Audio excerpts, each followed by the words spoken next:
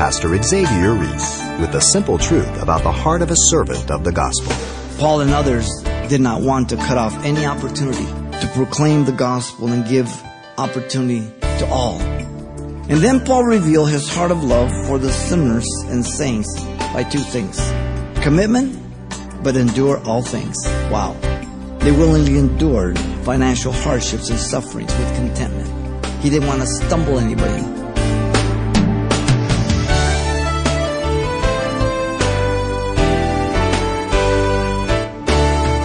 Welcome to Simple Truths, the daily half-hour study of God's Word with Xavier Reese, Senior Pastor of Calvary Chapel of Pasadena, California.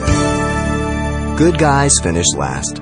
That's an adage of the world that seems to play out in everyday life. But according to the Apostle Paul, maybe being last isn't so bad after all. Today, as Pastor Xavier continues his exposition of 1 Corinthians, he helps make sense of this simple truth that's based on our love for one another. He begins with our scripture text for today. 1 Corinthians chapter 9, we're going to look at the entire chapter. Paul the Apostle has told the Corinthians in answer to their question about eating meats offered to idols that their liberty needed to be tempered by love for the weak saints, not on knowledge alone, even though they might be mature in and of themselves to handle it. Lest they think that Paul is laying some heavy rule on them, he turns now to use his own life in relationship to the Corinthians to illustrate the principle of self-denial for others out of love, as he refuses to exercise his liberty to receive finances from them for the gospel. What an amazing illustration he gives. Let me read here. Am I an apostle? Am I not an apostle? Am I not free? Have I not seen Jesus Christ our Lord? Are you not my work in the Lord? If I'm not an apostle to others, yet doubtless I am to you. For you are the seal of my apostleship in the Lord. My defense to those who examine me is this: do we have no right to eat or drink? Do we have no right to take along a believing wife, as do also the other apostles, the brothers of the Lord, and Cephas? Or is it only Barnabas and I who have no right to refrain from working? Whoever goes to war at his own expense, who plants a vineyard and does not eat of its fruit, or who tends the flock and does not drink of the milk of the flock? Do I say these things as a mere man, or does not the law say the same thing also? For it is written in the law of Moses, you shall not muzzle the ox while it treads out the grain. Is it oxen God is concerned about? Or does he say it altogether for our sakes? For our sakes, no doubt, this is written, that he who plows would plow in hope, and he who threshes in hope should be partaker of this hope. If we have sown spiritual things for you, is it a great thing if we reap your material things? If others are partakers of this right over you, are we not even more? Nevertheless, we have not used this right, but endure all things, lest we hinder the gospel of Christ. Do you not know that those who minister the holy things eat of the things of the temple, and those who serve at the altar partake of the offerings of the altar? Even so the Lord has commanded that those who preach the gospel should live from the gospel. But I have used none of these things, nor have I written these things, that it should be done so to me. For it would be better for me to die than anyone should make my boasting void. For if I preach the gospel, I have nothing to boast of, for necessity is laid upon me. Yes, woe is me if I do not preach the gospel. For if I do this willingly, I have a reward. But if against my will I have been entrusted with a stewardship, what is my reward then? That when I preach the gospel, I may present the gospel of Christ without charge, that I may not abuse my authority in the gospel. For though I am free from all men, I have made myself a servant to all, that I might win the more. And to the Jew I became a Jew, that I might win the Jew, and those who were under the law, as under the law, that I might win those who are under the law. And to those who are without the law, as without the law, not being without the law towards God, but under the law towards Christ, that I might win those who are without the law. To the weak I became as weak, that I might win the weak. I have become all things to all men, that I might by all means save some. Now, this I do for the gospel's sake, that I may be partaker of it with you. Do you not know that those who run in a race all run, but one receives the prize? Run in such a way that you may obtain it. And everyone who competes for the prize is temperate in all things. Now they do it to obtain a perishable crown, but we for an imperishable crown. Therefore I run thus, not with uncertainty. Thus I fight, not as one who beats the air, but I discipline my body and bring it into subjection, lest when I have preached to others, I myself should become disqualified. Paul lays out the giving up of his right to be supported as an apostle in three ways. First, the proclamation, the rights of an apostle, verse 1 through the middle of 12. Secondly, we have the illustration, the rights of an apostle denied. And then thirdly, 19 through 27, the application, the rights of an apostle to serve. Let's begin here. The rights of an apostle. This is the proclamation, verse 1 through 12. Notice in verse 1 and 2, the Apostle Paul declared the genuineness of his apostleship. Don't miss it. Paul asked 4 rhetorical questions to affirm his apostleship. Rhetorical questions, remember, have an obvious answer. They only have one answer. Am I not an apostle? Yes. They knew this. He was told by Jesus that he was a chosen vessel. He received the gospel directly from Jesus. Acts 9:15, Galatians 1:12. He never declared to be one of the 12 apostles. Some people teach that he was the 12, taking Judas Iscariot's place. No way. Matthew's got the lot. And if you read 4 or 5 chapters forward, it says, and the 12 being present. He's called the apostle of the Gentiles. He didn't meet the qualification that is given in Acts 1:21 and 22. One of them was to be with Jesus from the baptism of John. He wasn't there. He did see the Lord resurrected, but Paul was not from the baptism of John. So he didn't meet the qualifications to one of the 12. In fact, he calls himself the apostle of the Gentiles, and he says this in Romans 11:13, Galatians 2:8, and many other places. In fact, when he opened his letter, he called himself Paul, an apostle of Jesus Christ through the will of God. They knew that. He's reminding them of who he is. Then he says, am I not free? Once again, yes. He was free, as the Corinthians, to eat meats offered to idols. No big deal. He just finished talking about that. He was free from sin and the power of sin, able to deny himself for the sake of others. Have I not seen the Lord? Yes. He saw the Lord on the road to Damascus, Acts 9. He declared it often in his testimony through the book of Acts. He saw the Lord in a night vision regarding the church of Corinth in Acts 18, 9 through 10. He founded the church, Acts 18. He wrote to them twice already. Paul affirmed the confirmation of his apostleship immediately then, after these questions. If I'm not an apostle to others, yet doubtless I am to you. He might not be able to claim others as part of his ministry and work of ministry, but he certainly could claim the Corinthians. And they knew this. Yet you are the work of God through us. He was an apostle, one sent out to preach repentance. That's what happened there at Corinth.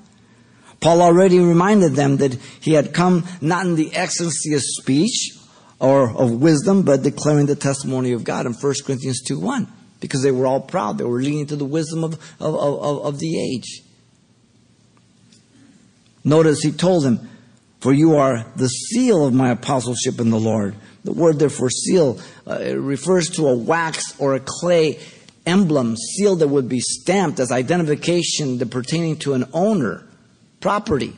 Because many couldn't read in that day, but they could look at a seal. You understand? He says, you're our seal. They were stamped with the evidence of his genuine apostleship in the Lord. They belonged to the Lord, not to Paul. But it came through Paul through the gospel. Then the apostle Paul answered those criticizing the authority of his apostleship. In verse 3, Paul confronted those who questioned his apostleship in a critical manner. He already had those opposing his apostleship at Corinth, but Paul was not intimidated nor concerned about people's opinions about him. Listen to what he said earlier in chapter 4, verse 3. He said there, but with me it is a very small thing that I should be judged by you or by human courts. In fact, I don't even judge my own self. In other words, Paul says, I've been judged by better people. The thing is, when you're up front, everybody gets a shot at you. If you have 1,000 people under you listening to you, you got 1,000 shots at you. But it's okay. That comes with the territory. So you stay biblical, and at least the shots, hopefully they're wrong. That's important. Now notice the word defense. Apologia. It means to give a verbal answer in order to refute an opposition. We get the word apologetics for it. Sometimes we say, I apologize. The literal root is to make a defense. Okay? Not to say I'm sorry. And the word examine means to investigate, inquire, to scrutinize. Both are in the negative, finding fault with his authority as an apostle. Both words are judicial in nature. So this is kind of like a courtroom, and they're looking down on him to an extent. He mildly rebukes them here. Those question his apostleship, but his real focus is on the evidence for his biblical authority to receive wages as an apostle, to illustrate the principle of self-denial so as not to stumble anybody. It is in the second letter that he will defend his apostleship. He's not really dealing with it here. He's focusing on the self-denial. Paul proceeded to ask 3 more rhetorical questions that were in perfect accord with the rights of an apostle, perhaps using their very own words to affirm his right as an apostle. He asked, do we have no right to eat and drink? Yes, we do. The context is in support of ministry.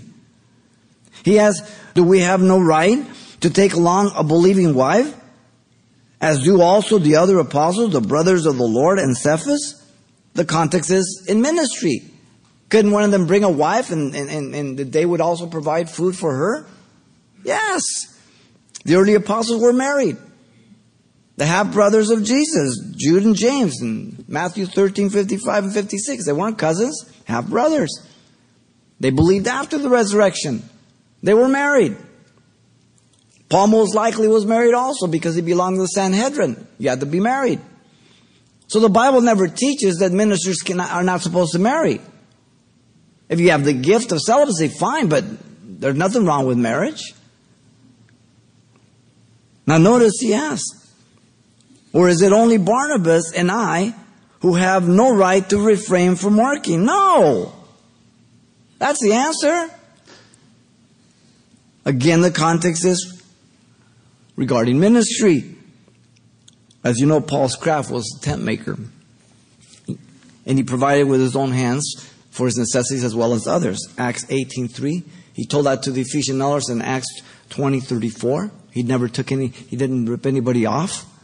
Paul labored night and day to not be chargeable. 1 Corinthians 4:12 he told him. He tells the Thessalonians in 1 Thessalonians 2:9. In fact, in the second letter to the Thessalonians, in chapter 3, verse 7 through 10, he says, for you yourselves know how you ought to follow us.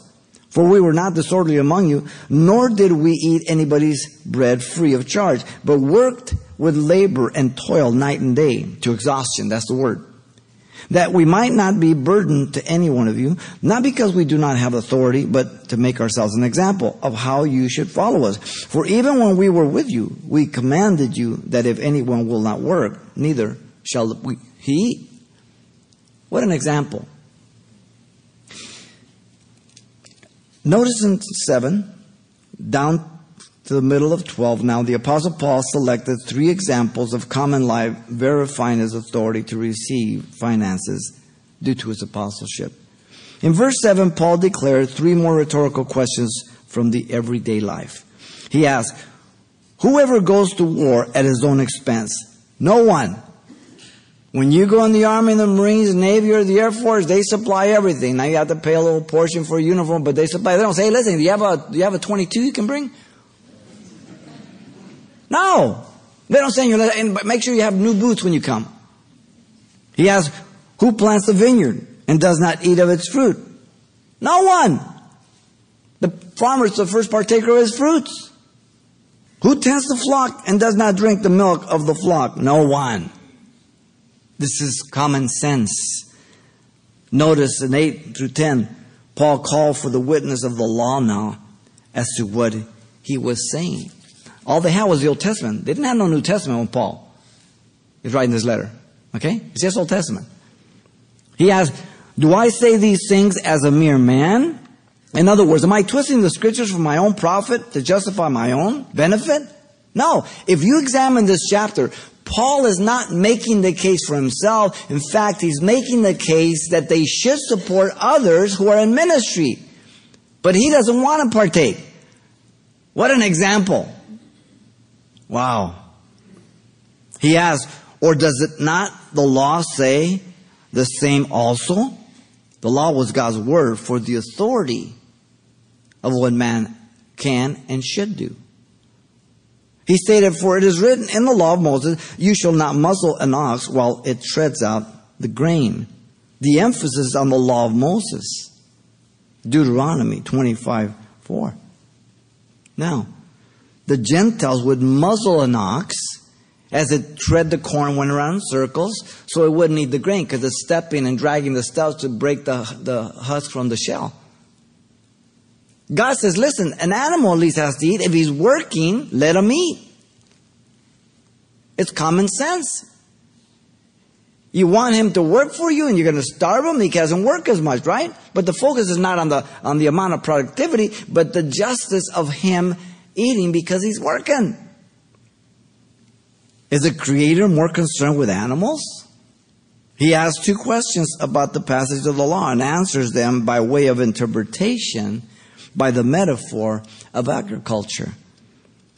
He says, is it oxen God is concerned about? No. Or does he say it altogether for our sakes? For our sakes, yes, no doubt. This is written that he who plows should plow in hope, and he who threshes in hope should be partaker of his hope. The principle is based upon the law of nature. Simple. The repeated phrase, for our sakes, demonstrates a provision extended far beyond the ox. Paul, by the inspiration of the Holy Spirit, is illuminated to interpret the ox as a type and the preacher as the antitype, the fulfillment. Short term, long term. Sort of like the prophecies, twofold. A kind of allegory that we see in Galatians. He gives the interpretation. It doesn't make the ox principle null and void. The example of the ox extended to the reality of the minister. That's all he's saying. Now notice in verse 11 and 12, Paul makes application to the principle to receiving finances due to his apology by two other rhetorical questions by the same metaphor of agriculture. He asks, if we have sown spiritual things for you, is it a great thing if we reap your material things? No, is the answer. We the apostles have sown in the eras, already preached the gospel. The church is there. Is it a big deal or unnatural to reap receiving provisions?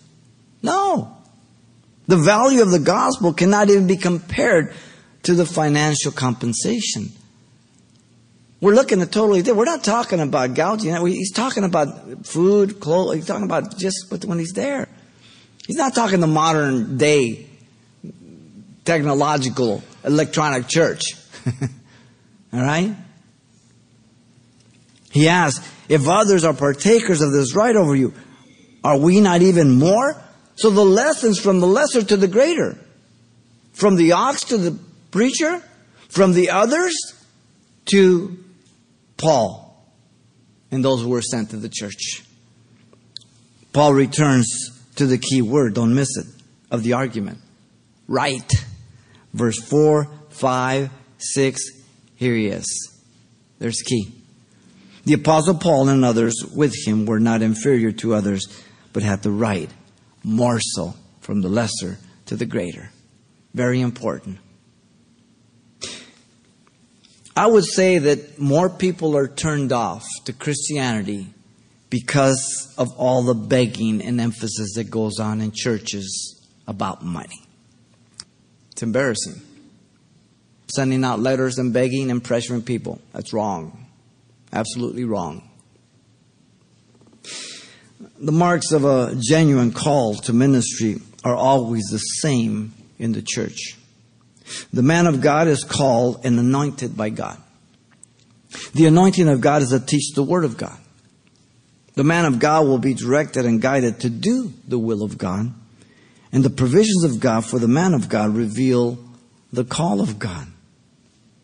The provisions could be a tent ministry like Paul. That isn't an inferior ministry. That you don't say, well, I'm not really in full. No, you are. You're in ministry. God has called you to provide for you in that tent ministry. It's not any less than full time. You understand? This is what God called Paul to do. He's being obedient to it.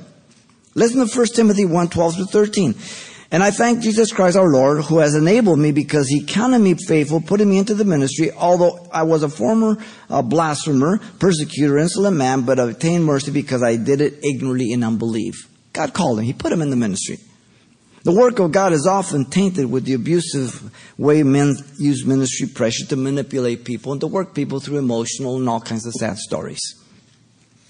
There are ministries that exist to feed and care for the people of God, depending solely upon God to minister to the people, not burdening the people.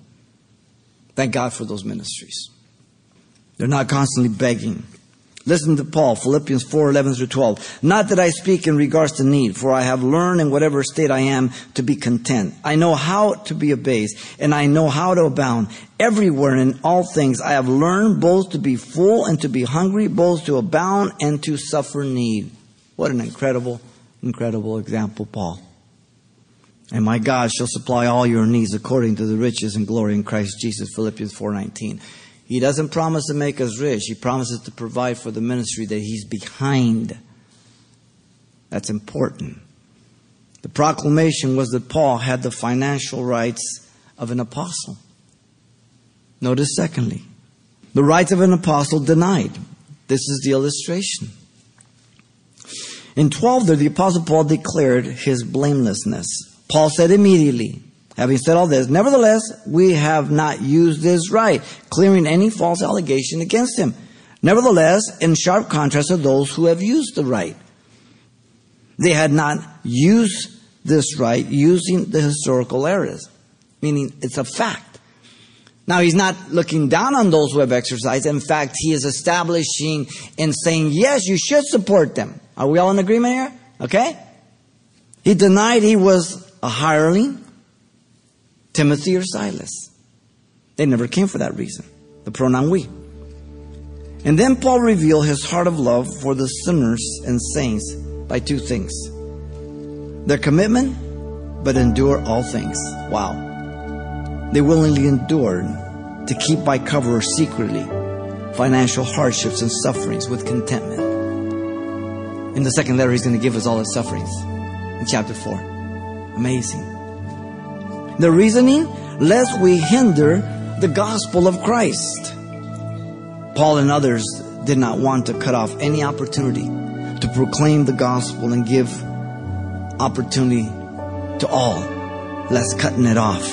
He didn't want to stumble anybody. It goes along with chapter 8, verse 9, the stumbling of the weak brethren. Same thing.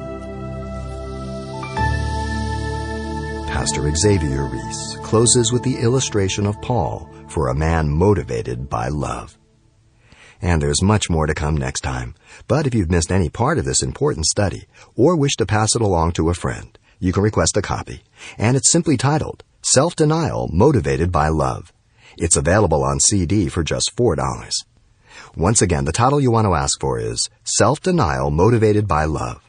Or simply mention today's date when you write Simple Truths, 2200 East Colorado Boulevard, Pasadena, California, 91107. Or to make your request by phone, call 800-926-1485. Again, that's 800-926-1485. Or the address once again is Simple Truths, 2200 East Colorado Boulevard, Pasadena, California, 91107. And thanks for including the call letters of this station when you contact us. Do you want to be a servant of the true King of Kings? Learn how right here on the next edition of Simple Truths with Pastor Xavier Reese.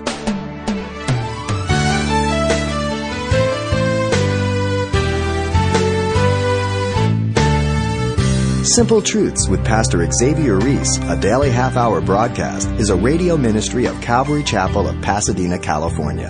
www.calvarychapelpasadena.com.